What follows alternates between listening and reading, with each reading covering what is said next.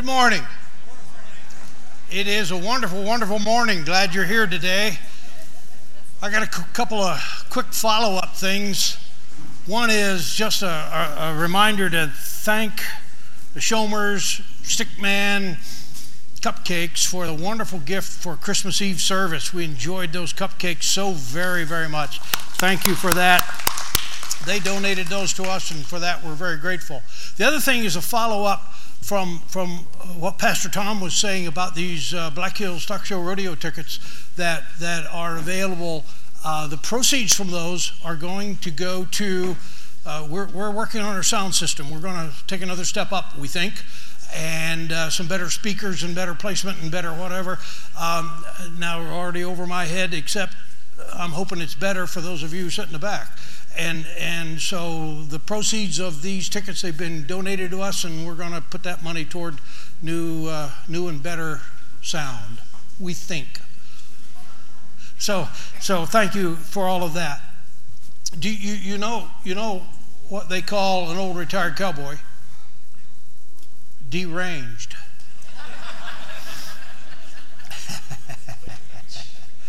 That's not all that funny. Good to see you this morning. It really, really is. And we're going to jump into God's Word today in a few minutes.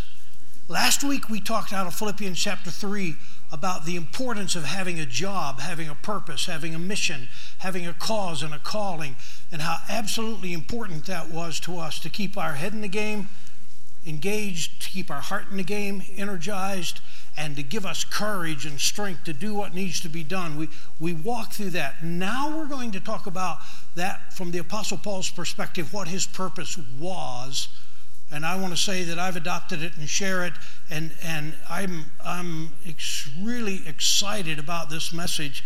I'm really intentional about this message, and I'm watching it live out in many of your lives.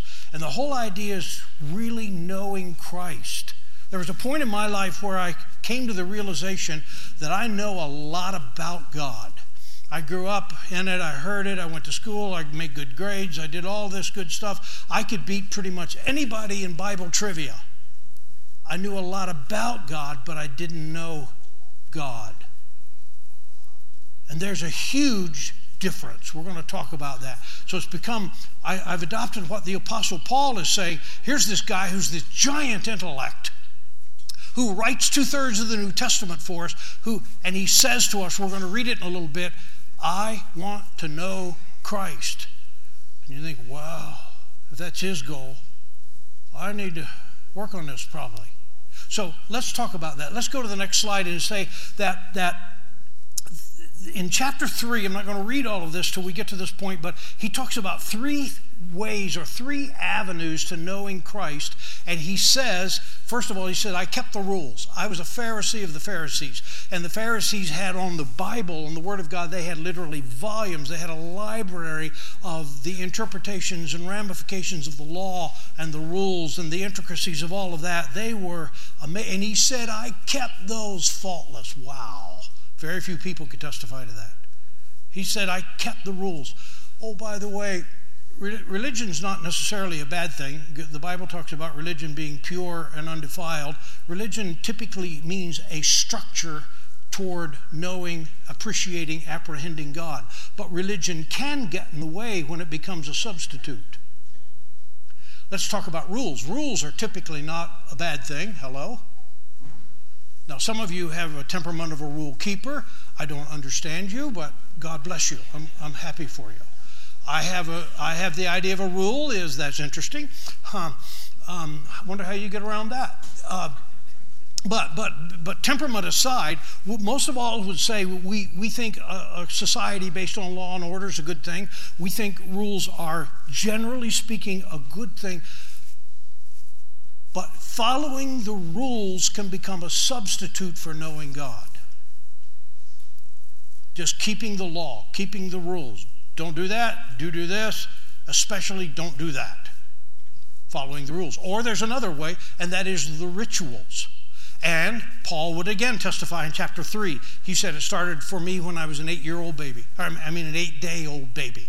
And it started to me all the way up through. I've followed all the rituals. I've kept all the sacraments. I've kept all the feasts. I've kept all of the holy days. I've gone through all of the ceremonies. I've gone through, rituals aren't a bad thing. Rituals, we do a few of them around here. And rituals can be a good thing. For instance, communion. For instance, baptism. Those are good rituals. They help us. They testify. They cement things. They are a statement on our part. They're a good thing, unless they become a substitute for the real thing. If I think by having received communion, I really know Christ, if I think by being baptized, my salvation is assured,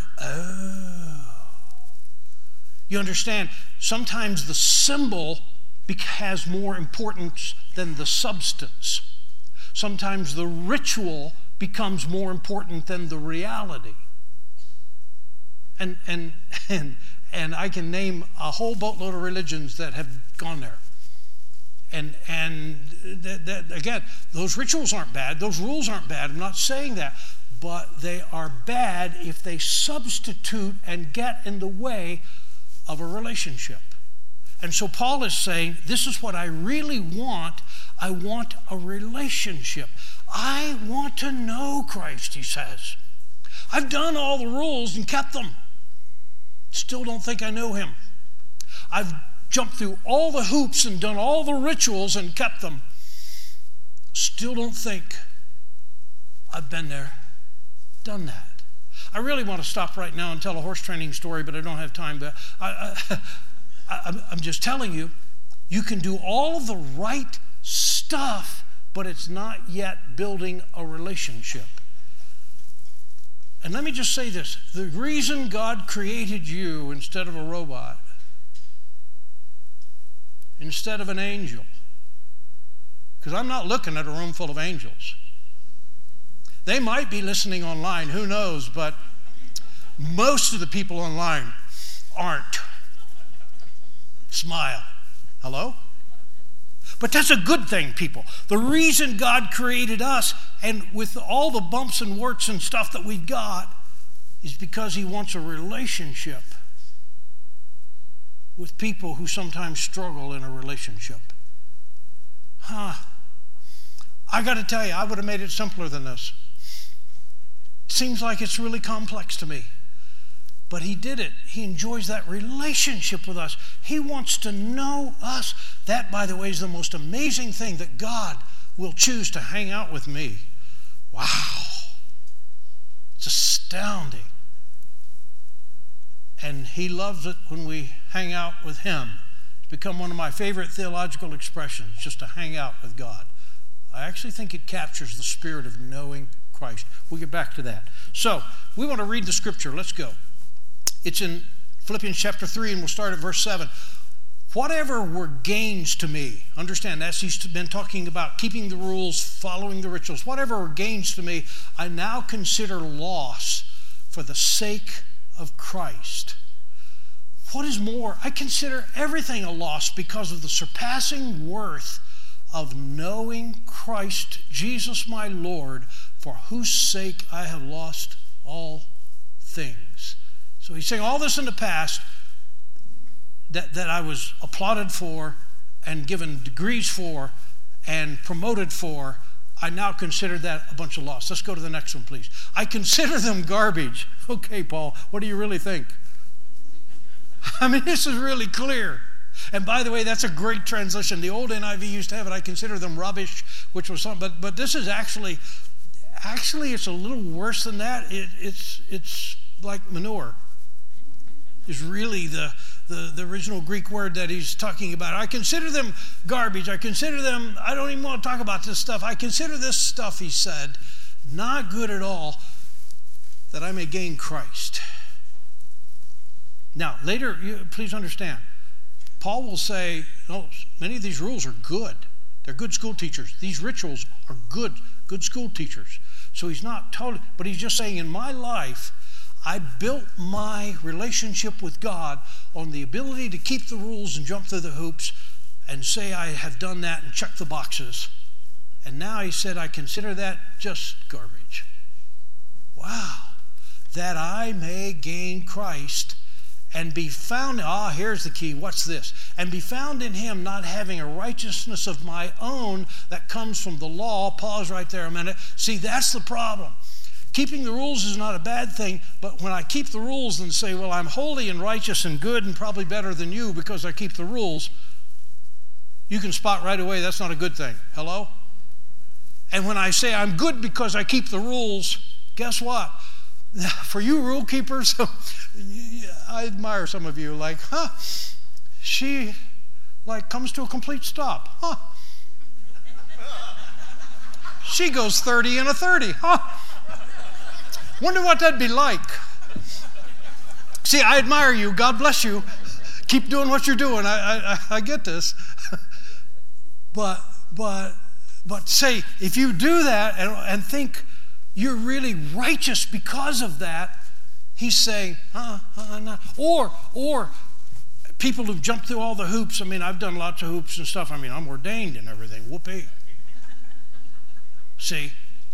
And you think, well, I'm righteous because I have this step and this step and this step and this step. He's saying, no. That's you're focusing again on the wrong person here. You're focusing on what I've done and what I don't do. Now, by the grace of God, I follow the rules way better than I would without God. Way better. Hello? By the grace of God, I've gone through lots of symbols and rituals and stuff and to honor God and I'm not against that stuff. You understand that? But I'm not righteous because of that stuff. That makes sense? I'm not better than anybody, not even better than I used to be because of that stuff. And neither are you. Smile. It's not a righteousness of our own, he said, that's garbage. But that which is through faith in Christ, the righteousness that comes from God on the basis of faith. Wow. One of the Old Testament names of God, Hebrew names of God, don't try to spell it. It's Jehovah Sidkenu. It starts with a T. But it means the Lord my righteousness. He is Jehovah Sidkenu. He is the Lord my righteousness. It's not Jehovah Isaac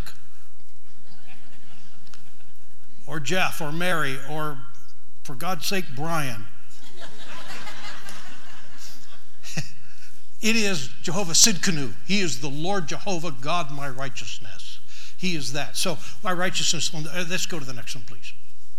Here it is. Here's his purpose. I want to know Christ. Be good for you to write that down somewhere. Be good for you to put that on a Post-it note. Be good for you to put that on your dash or your coffee pot or your mirror. I want to know Christ. It's his driving purpose. Yes, to know the power of his resurrection and participation in his sufferings, becoming like him in his death, and so somehow attaining to the resurrection from the dead. We're going to unpack that verse a bit, so let's go to the next slide. And the next one is, I want to know, he says, the power of Christ. And that is the power of his resurrection, power to face the future with hope. There's a lot wrapped up in knowing Christ and the power of his resurrection, but this, I think, is the core belief, at least in that. I want to know Christ, he says. I want to know how to face the future with hope. You see, in the power of his resurrection, the fact that Jesus Christ is raised from the dead and said, I am, Jesus says, I am the resurrection and the life. Who believes in me shall never die. That is, eternally die.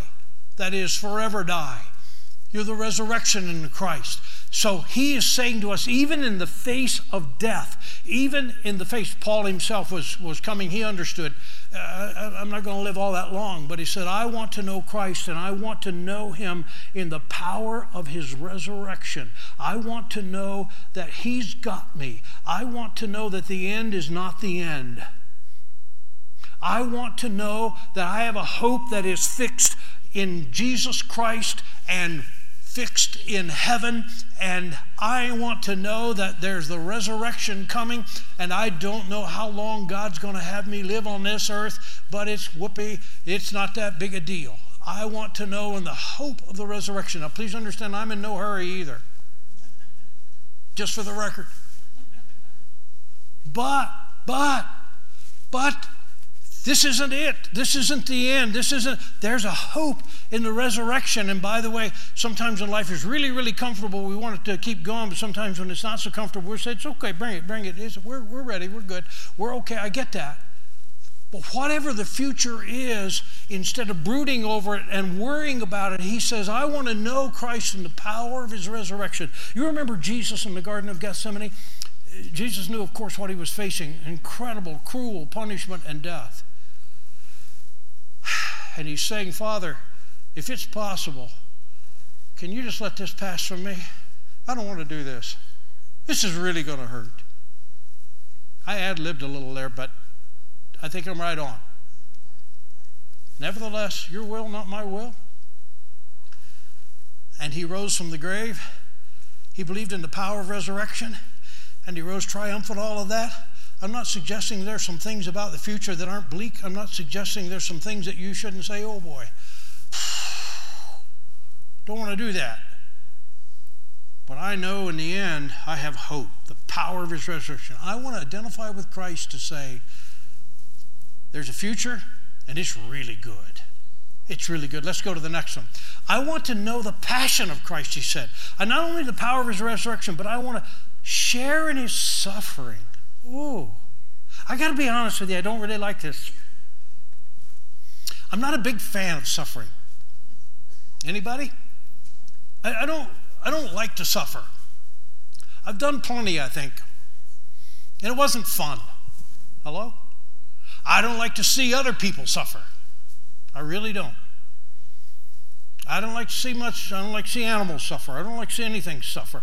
I really don't like to cause suffering. Hello? But this puts a different light on it. He's saying, I'm not asking you to love suffering. Because frankly, if you do, I think you need to see somebody other than a pastor. But, he said, I'm not trying to say that you fall in love with suffering. I want you to have the perspective of Christ on suffering. And he goes through this. I haven't really seen this till rather recently, what he's talking about really. Because I thought he was just asking me to enjoy suffering and think, boy, I'm not there. But he's saying, wait, I want you to be conformable to Christ, who suffered as a sacrifice to give. Oh. Well then, that's different. If this means that I have something more to give, if this means that I can help and encourage, if this means that I can bring hope, in the case of Christ, it means he could bring us eternal hope, salvation. He suffered for a cause, for a reason. It was his purpose. Let me understand that my suffering fits in with God's purpose. That makes sense? I want to know Christ in the power of his resurrection. I want to know him in the fellowship. I want to share in his suffering as a sacrifice. Let's go to the third one. And that is, I want to know the person of Christ. Not only the power of Christ and the passion. I want to know Christ, he starts. I want to know Christ. So I want to spend the rest of our time just talking about what it means to know Christ. And there's three elements that I'm going to make just, they help lock it in our memory a little bit. First of all, just spend time with him. You spend time with him. Hang out with him. I want to know Christ. If you want to know somebody, I would suggest it's okay to read about them. Like if I'm going to meet somebody that has a track record, I'll probably do a little research, find out a few facts and information, know about them, but I don't know them yet. I can read an internet profile and not know somebody. I want to meet them. I want to see them. I want to hang out with them. I might want to have lunch with them. I might want to have coffee with them. I might, if I really want to know them, I want to take a little bit of a road trip with them. Very few people I want to know well enough to go camping with, but if you really want to know somebody, go a horseback camping in the mountains, you'll know them. You'll know all their character flaws by the time you get back, trust me. I'm just saying, spending time with people, hanging out with them, is different than learning about them, right? Now, you know I'm not just talking about you and people, I'm talking about you and Christ. You understand, it is one thing and it is a wonderfully good thing, even in Scripture, a wonderfully good thing to read about him, to know about him. And there have been more books written about Jesus than about any other subject, so you can fill libraries with them. It's amazing to learn about them, and I've read lots of them. And they're good. And learning facts and learning nuances and that. But just spending time with him, hanging out with him. I'm still learning what it means to just hang out with him. Because again, see, religion gets in our way. Because some people, if you're really religious, you only pray when you come to church, and you only pray when somebody official is praying and you sort of pray along, or you only pray some prescribed prayer. We're doing a little better job of this January, by the way. Many of you are on a text list, and if you're not, I would encourage you to sign up for it. We're getting a text every day that's a prompter to pray every day, and something to pray about and pray with them, and that helps. That stretches us in praying. That some of those are just things I hadn't thought about that day yet. And that's a good thing. But just hang out with him. And don't just spend time with him, talk. Because if you just spend time with somebody and nothing's said, you'll learn a little, but not that much. Communication is an art. Let's talk about that a little bit. I learned quite a while ago to say, over my lifetime, I've had jobs where I've done a lot of driving, a lot of highway time. And instead of filling that with music or podcasts or back in the day cassette tapes or whatever, I've done lots of that too, but just turn everything off and just chat with God. I was told one time to say, imagine God in the seat beside you. Well, that was irreverent to me. I thought, my talking with God is done in formalized prayer and in church. This is irreverent. But I tried it, and it was amazing. Just started talking to God. And for one thing, it helped me in traffic. Without him saying anything, it occurred to me that he's probably not ticked off at that guy. Probably not. So maybe I shouldn't be. And it occurred to me after a while, he's probably not in quite as much a hurry as I am, because he's from like everlasting to everlasting. He's got time. One day's 1,000 years, and I'm saving 2 minutes. Come on. You hear what I'm saying? You see what helps shape me already? What I'm finding out just talking with God who's in the seat beside me, just kind of. Because I knew theologically he was with me, closer than that actually. He's actually in me. But it just helped me just to have this conversation, talk with God. Oh, by the way, when you talk with God, listen too. See, that's harder because God is, at least to me, he's not audible. He doesn't just like break in over the radio speaker. You're not audible to me. Some of you may have had that experience. I don't discount that, but he definitely brings things to my mind and to my heart, things that say, no, don't go there. I'm not. It doesn't bring you peace. Other things to nudge me, or an idea that pops into my brain, and I'm pretty sure I didn't get it.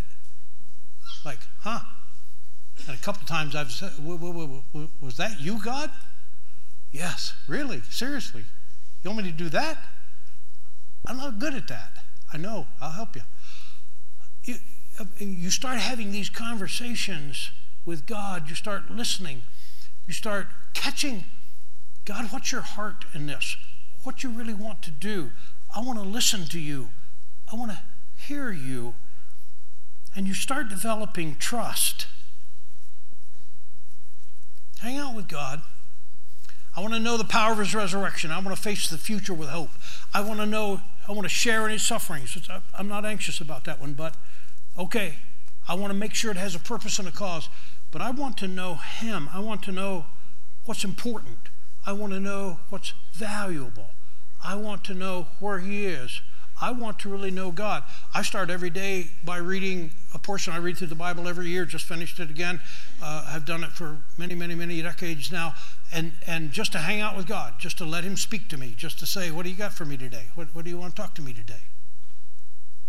I start engaging God in conversation early on. I have certain trigger points that say, I see certain and say, yep, I start talking there about that with God. I see other things, I allow other things to just intrude through the day, not intrude, but just be a part of it today, just to have conversation with God about that. I would encourage those of you who have a certain set apart time for prayer. Good for you, God bless you. But I want to say to you, develop an ongoing, open-ended conversation with God so that it's not limited to any set of minutes or any set of time or any set of place. Let God hang out with you pretty much all the time because he's there. Every once in a while I've been reminded, oops, God's listening. I want to be reminded, yes, God's listening. God, help me on this. Amen? So you develop trust. Let me apply this. This last December, Esther and I celebrated a wedding anniversary. We've been married 53 years.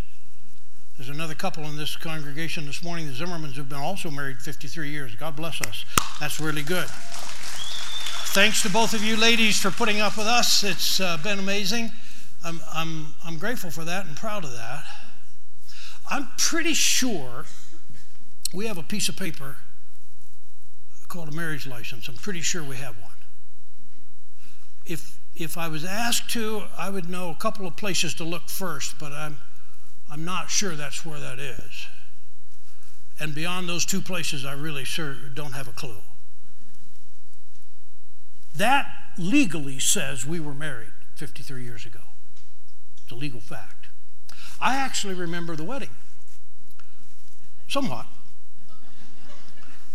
I'm real sure I was there.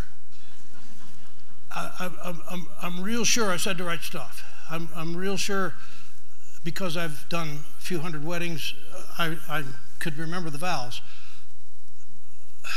If you want to know what color, what the bridesmaids wore or the flowers were like, there's a person in the room who probably knows that, but I of course have no clue. I'm pretty sure that something. But I'm not married, we're not married because we have a piece of paper that's 53 years old. Hello? We didn't stay married because we have a piece of paper that's 53 years old. A wedding is not a marriage.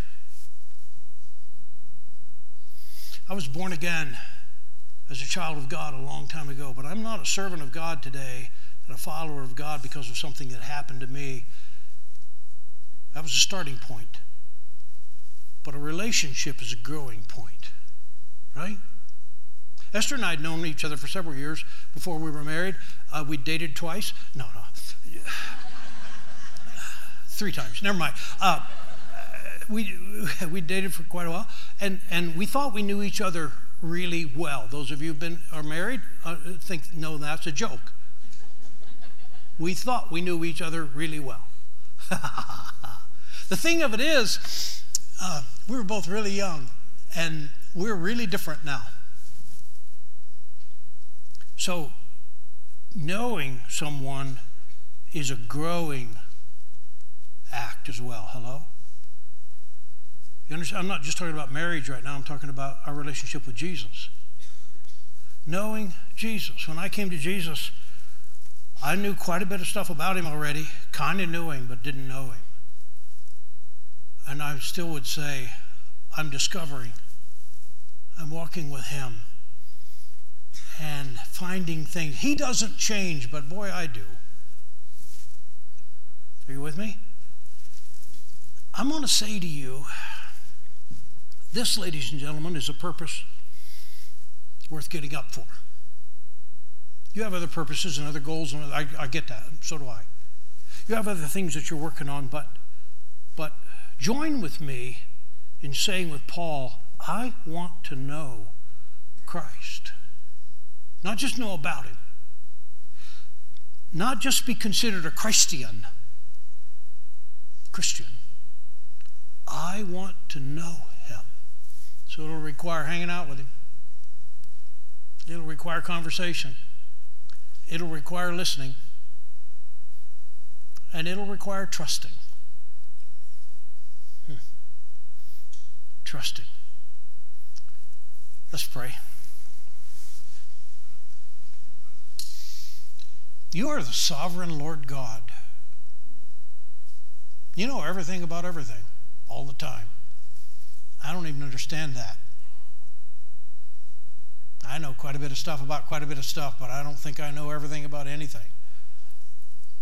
And yet, you delight to hang out with us. Wow. You love us. You care for us.